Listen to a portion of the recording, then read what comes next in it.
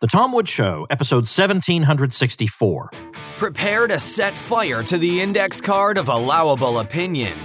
Your daily dose of liberty education starts here. The Tom Woods Show. Hi, everybody. Tom Woods here. All right, we're doing two different things in this episode, okay? This one's a two-parter. I wanted to give our friend Pete Kanonis' documentary, The Monopoly on Violence, a bit of a shot in the arm. We talked to him about that some months ago, and it's a very well-done documentary about the state.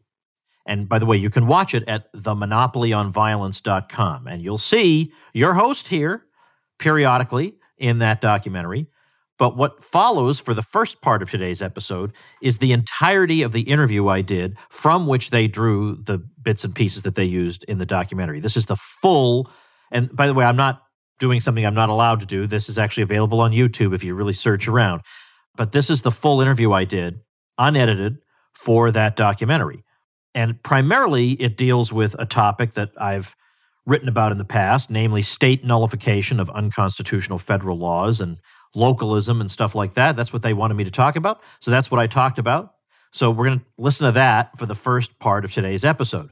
Now, in between my answers, the question that they asked me then appears on the screen. Now, you'll see the problem we face here with this being an audio podcast. Well, I know that I've got smart listeners here, and by context clues, you will figure out what the questions had to be when you hear my answers. There'll be little pauses between my answers, and that's what's going on. So I hope you like this, and if you do, I hope you'll go watch the full documentary over at themonopolyonviolence.com. The second half, I just have a few things I want to unload about with regard to the virus, and you know how conflicted I am about this, that if it was up to me, I'd talk about it nonstop, and I feel like I've been talking about it quite a bit. So today, it's a compromise, okay? I'm meeting you guys halfway. Half the episode is on something that has nothing whatsoever to do with the virus, and the other half does. So stay tuned for both halves, and here we go. The non-aggression principle says that nobody should initiate physical force against a peaceful person.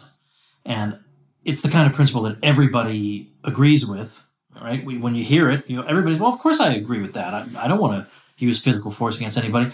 But when you apply it consistently and across the board, you realize that it has actually quite radical implications, implications regarding state power on many levels. And we libertarians are people who simply want to apply that across the board. We really, really, really don't believe in aggression. We think there is a very, very high threshold that has to be met in order for violence to be considered acceptable in society. I think when it comes to the most widely understood cases of unjustified aggression, there is a pretty broad range of agreement. I mean, yeah, not everybody thinks taxation is theft, but virtually everybody thinks murder can't be justified. Virtually everybody thinks you can't break into somebody's house and take his things. And that's the baseline we operate from. And if there are a handful of people who don't accept that, well, that's what we have self-defense for. But it doesn't invalidate the principle because some people don't hold it. Those people are just wrong. The very phrase states' rights and the idea of the states doing anything evokes in many people's minds the practice of slavery, such that anybody raising the subject today gets accused of supporting slavery or all kinds of preposterous things like this. Obviously, nobody in the 21st century supports slavery, so this is ridiculous, but it gets thrown at us because most people don't know anything about U.S. history. So, for example, if I look through the history of so-called states' rights, in the first, let's say, 150 years of American history, what do I find it being used for? Well, I find it being used to defend the freedom of speech, to defend against unconstitutional searches and seizures, to defend against a military draft during the War of 1812 that was proposed that some people like Congressman and then Senator Daniel Webster thought was unconstitutional. I can go down and find quite a few things that have nothing whatsoever to do with slavery. Overwhelmingly, these principles were used relating to issues that had nothing to do with slavery. But in fact, they were even used to fight against slavery. And we see that not only in the personal liberty laws, which were used to fight against the fugitive slave laws that existed in the 19th century, We have states, for example, refusing to allow the federal government to use its facilities, to use its jails to hold suspects, or to let any state official take part in running after a fugitive slave or anything like that. But it went even beyond that. And for example, in Wisconsin, the Wisconsin legislature just basically said, we're not doing this because it's true there is a fugitive slave clause in the Constitution, but that does not say that therefore absolutely any means the federal government might conceivably come up with to enforce this would be constitutional. So in Wisconsin, they argue that this was obviously a violation of the Constitution. Their state Supreme Court cheered what their legislature said, and they said that when the federal government goes beyond its legitimate powers, it falls to the states to resist. And they were quoting from Thomas Jefferson's Kentucky Resolutions of 1799, which were even more radical than the ones he had written the previous year. This is 60 years later. They're referring back to a document laying out the powers of the states to resist unconstitutional power grabs by the federal government. You don't learn that in school. I mean, nobody learns about any of that. These documents are all sitting there. You can find the Kentucky Resolutions of 1799. You can find the Wisconsin legislative proceedings and what the state Supreme Court said. But the one place you won't find it is a U.S. history textbook. Secession is an approach you take when you have irreconcilable differences. That's, in effect, what happens. Right now in the United States, we have well over 300 million people, and we are divided right down the middle in how we look at the world. We have radically different worldviews. And instead of saying, why don't we work out an arrangement where people who think one way can just live according to those ideas and people who think another way can live that way? Instead, we feel like we have to win and triumph over our enemies. Well, there has to be one way to think that dominates the entire country.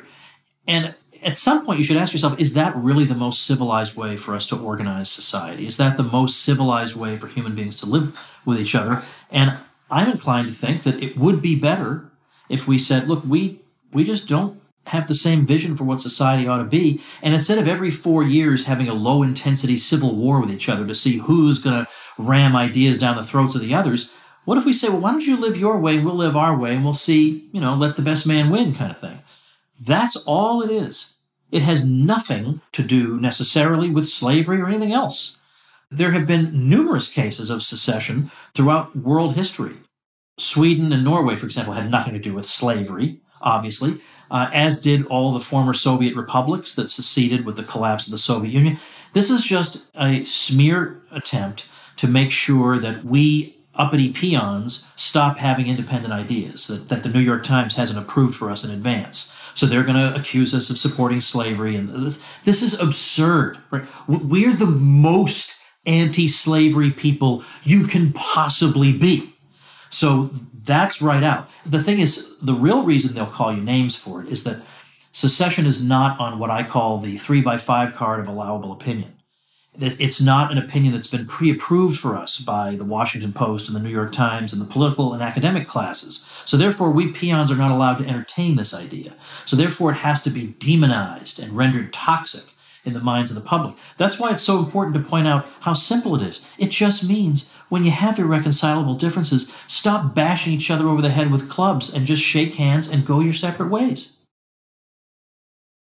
I think people should concentrate in that area where they feel like they have an advantage, where they are the best. And for a lot of people, they know their local conditions best, and they know how to argue a particular way to a particular group. Like, for example, it could be marijuana legalization. And you may say, I know how to speak to people about this particular issue because I'm very knowledgeable about it, etc. Then let that person do that. But I wouldn't say that there's never any merit in a national level campaign of some sort, because obviously Ron Paul educated a lot of people from a national pulpit. So I would just say I do believe most of the victories you're likely to have are going to come at your local level. You have no chance of influencing the U.S. Senate to do anything. But on your local level, well, you could, you might even know your local state legislator. I mean, he might actually live on your street. There is a possibility that you could get some tax repealed or some onerous regulation repealed or something everybody hates, you can get it overturned. You've got a decent chance of that. And I tend to recommend that, at least to get started, because you want to get a victory under your belt. And if all you do is fight at the national level, it's going to be loss after loss after loss, and it gets demoralizing after a while. Every now and then, it's nice to win one. There are numerous examples of nullification being used to take back liberties on the local level. I mean, certainly what has happened in numerous states regarding marijuana is, practically speaking, nullification. Even if it wasn't carried out in precisely the way that it was in the 19th century, it's a state basically acting as if a federal law does not exist. That's basically what happened. And in that case, you had an overwhelming public support for what the state was doing. And these people believed that the state was in the right and the federal government was in the wrong. And when that's the case, and that crossed party lines, that crossed ideological lines, you can get away with it. Now, it's true. At any moment, the federal government could roll the tanks down, the streets of Denver. But are they likely to do that? And is there a president who wants to expend that much political capital on that issue? Probably not. And we can think of numerous other examples. Recently, on the federal level, we got a right to try bill, which says that if you are suffering from a terminal disease and there's some experimental drug that you might be able to take, we're going to give you the option to take it.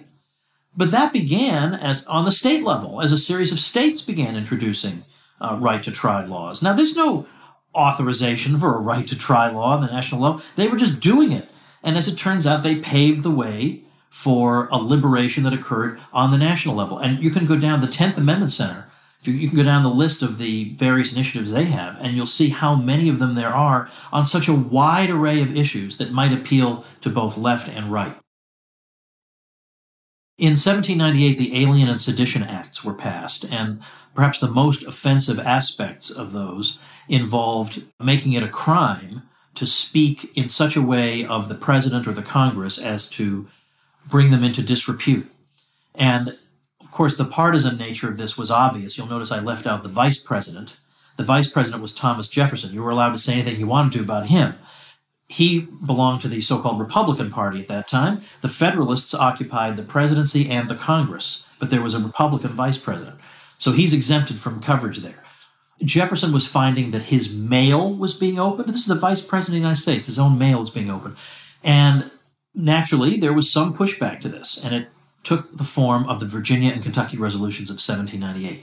Those states passed resolutions making clear that this was an unconstitutional exercise of power and that the states retained the right to resist unconstitutional exercises of power.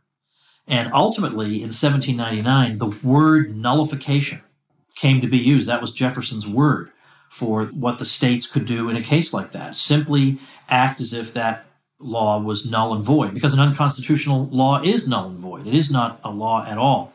And the New England states were all dead set against what Virginia and Kentucky were doing. How dare they not just get in line and obey the law?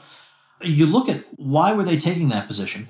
They all supported the Sedition Act. They all wanted journalists thrown in jail.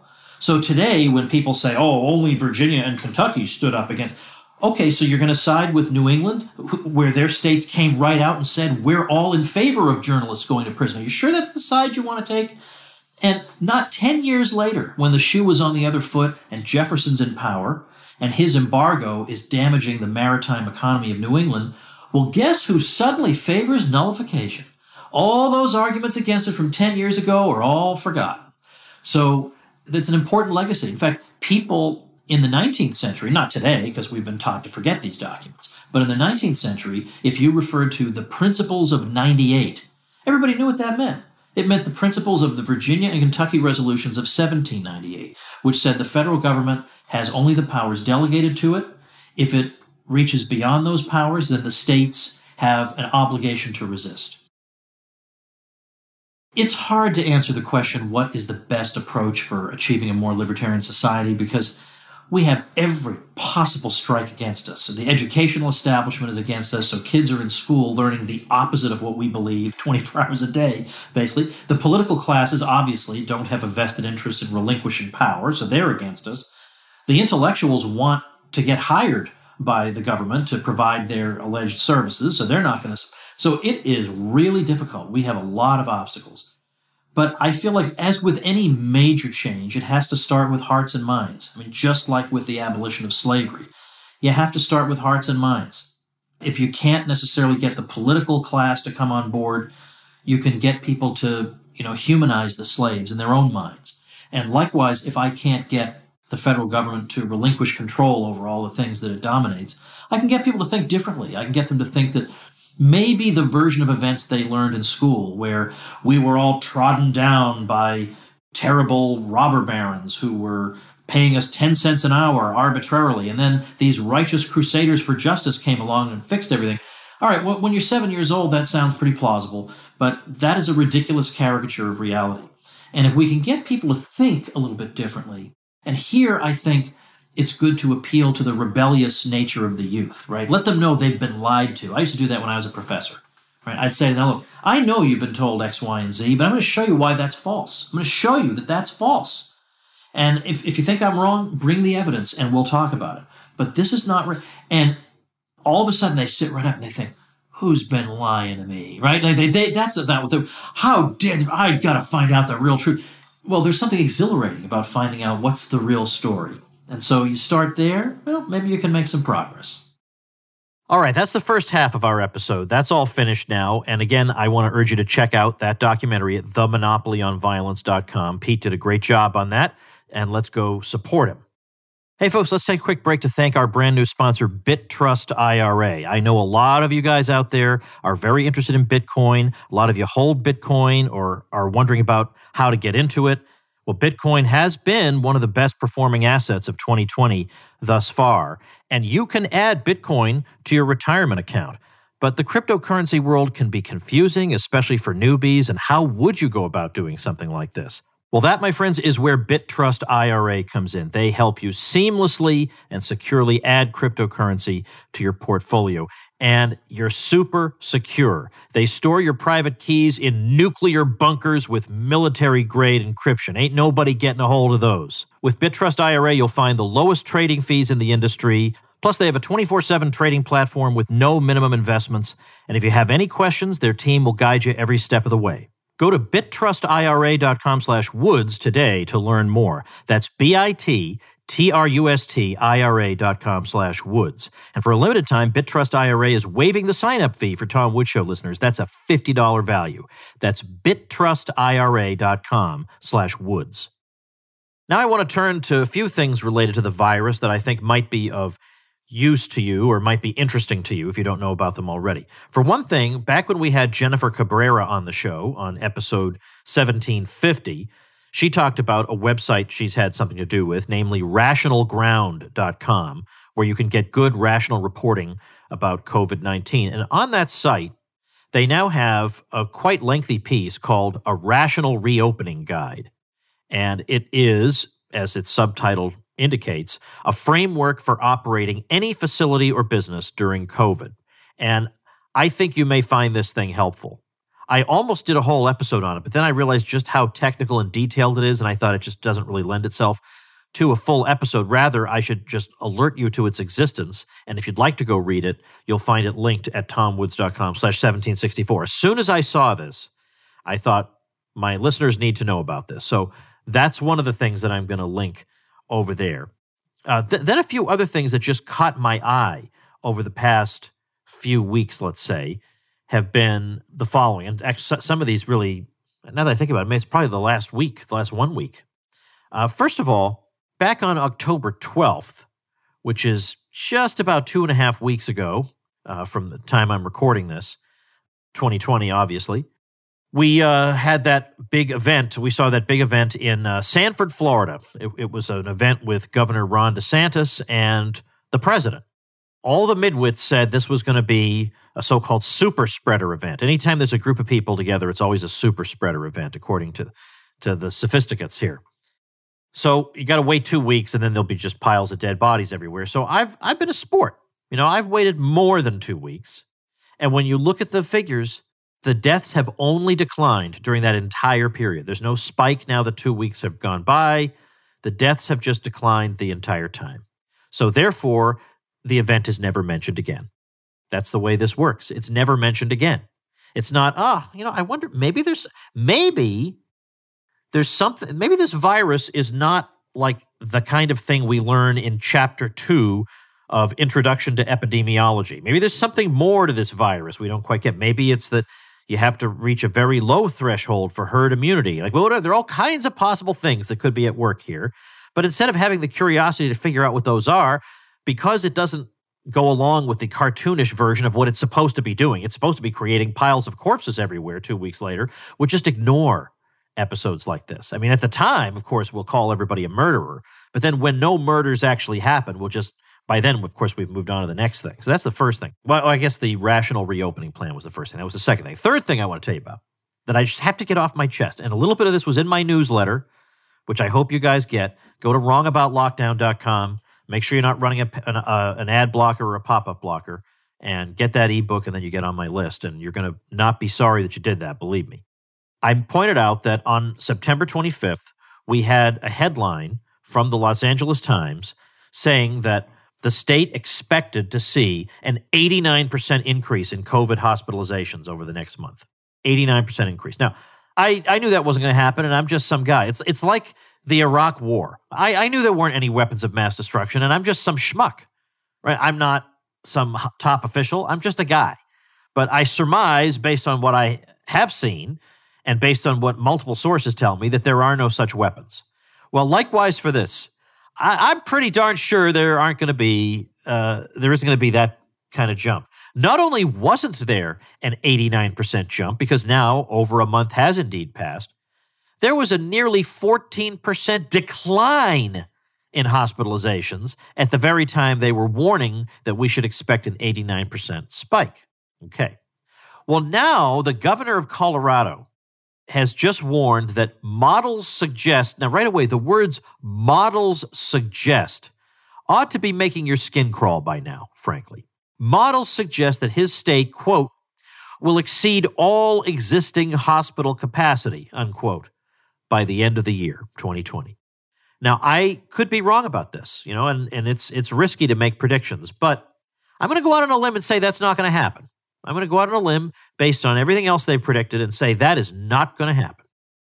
I can't say that with absolute 100% certainty, in the same way that I can tell you that my name is Tom Woods, but I think there's a pretty darn good chance that that is not going to happen. And yet it's like no matter how many of these things fail to come true, it doesn't affect the panickers at all. It doesn't make them think, okay, well, that's good news. Maybe it's not as threatening as I thought it was. That's good. I mean, I still want to be on my guard and, stay safe, everybody, all that. But maybe you'd think it would make them say, that's good. I'm glad to hear that. No, it's like the good news makes them crazy. They can't acknowledge it, or it's crazy. It's just crazy. And then since Governor DeSantis has opened up Florida, we've been doing great. The percentage of people going to the ER for COVID-related, COVID-like illnesses, they're called, CLI, COVID-like illnesses, is down to 2.1%, which is lower than the U.S. 2.5%, which is already quite low. 2.1% with the state just open. And we've seen hospitalization. There's been no spike in hospitalizations since the state can open with no restrictions, no capacity restrictions, nothing. And this has been the case for several weeks now. So don't give me you have to wait forever for the results to show up. We already have. And the numbers have been excellent. Deaths keep falling, and hospitalizations have been falling, and now they're at sort of a plateau. And that was the one thing that I saw somebody say, well, hospitalizations are at a plateau. That's a guy on Twitter. But think about this. This is somebody who was predicting absolute catastrophe, dead bodies everywhere. And then when hospitalizations plateau, he acts like that's a vindication of his position. If I had told him, look, when we open up the state with no restrictions, the worst that'll happen is hospitalizations, which have been plunging for weeks and weeks, will simply plateau, he would have said, I was unbelievably naive to think that there'd be such a benign result. Then we get this benign result, and he acts like it's the end of the world. No, it's not. Nope. As far as I can see, most people have just more or less resumed their lives. And there are a lot of people in the United States who are thankful that a place such as Florida exists where you can go. And yes, there are still some irritations, and I won't be happy until every one of those stay 6 feet apart stickers is off every retail store floor. Nevertheless, you can live your life here. And the results have not been what was predicted. One of the things, though, that nevertheless does seem to drive panic is the issue of so-called cases, which just means that you got a positive test result. And we've seen that, as I've said in my newsletter, and I may be here on the show, the PCR testing is being done in the U.S. in such a way as to be so sensitive as to be identifying people who should not be quarantined at all, who clearly are not infectious. So in tomorrow's episode, I'm bringing on a genuine, legit, 100% expert whose credentials can't possibly be questioned, who's going to talk to us about precisely that problem. And then at the end of the week, our old friend Dom Frisby, remember Dominic Frisby? He's the comedian and the jack of all trades over in the UK. I said, Dom, you got to come back on my show and talk to us about what in heaven's name is going on over there, because those people are really suffering with irrational lockdowns like you wouldn't believe. So we're going to get the whole story about that. So stay tuned, therefore, for these episodes. And if you like and appreciate what I'm doing, you are going to love the Tom Woods Show Elite, where you will fit in so wonderfully and wonder, how have I not added this amazing, wonderful feature to my life that allows me to be myself and speak with normal, intelligent people about important things. Go over to supportinglisteners.com and you'll see all the great goodies you get, including membership in the Tom Woods Show Elite. And I'll see you tomorrow. Become a smarter libertarian in just 30 minutes a day. Visit TomWoods.com to subscribe to the show for free, and we'll see you next time. Like the sound of the Tom Woods Show? My audio production is provided by Podsworth Media. Check them out at podsworth.com.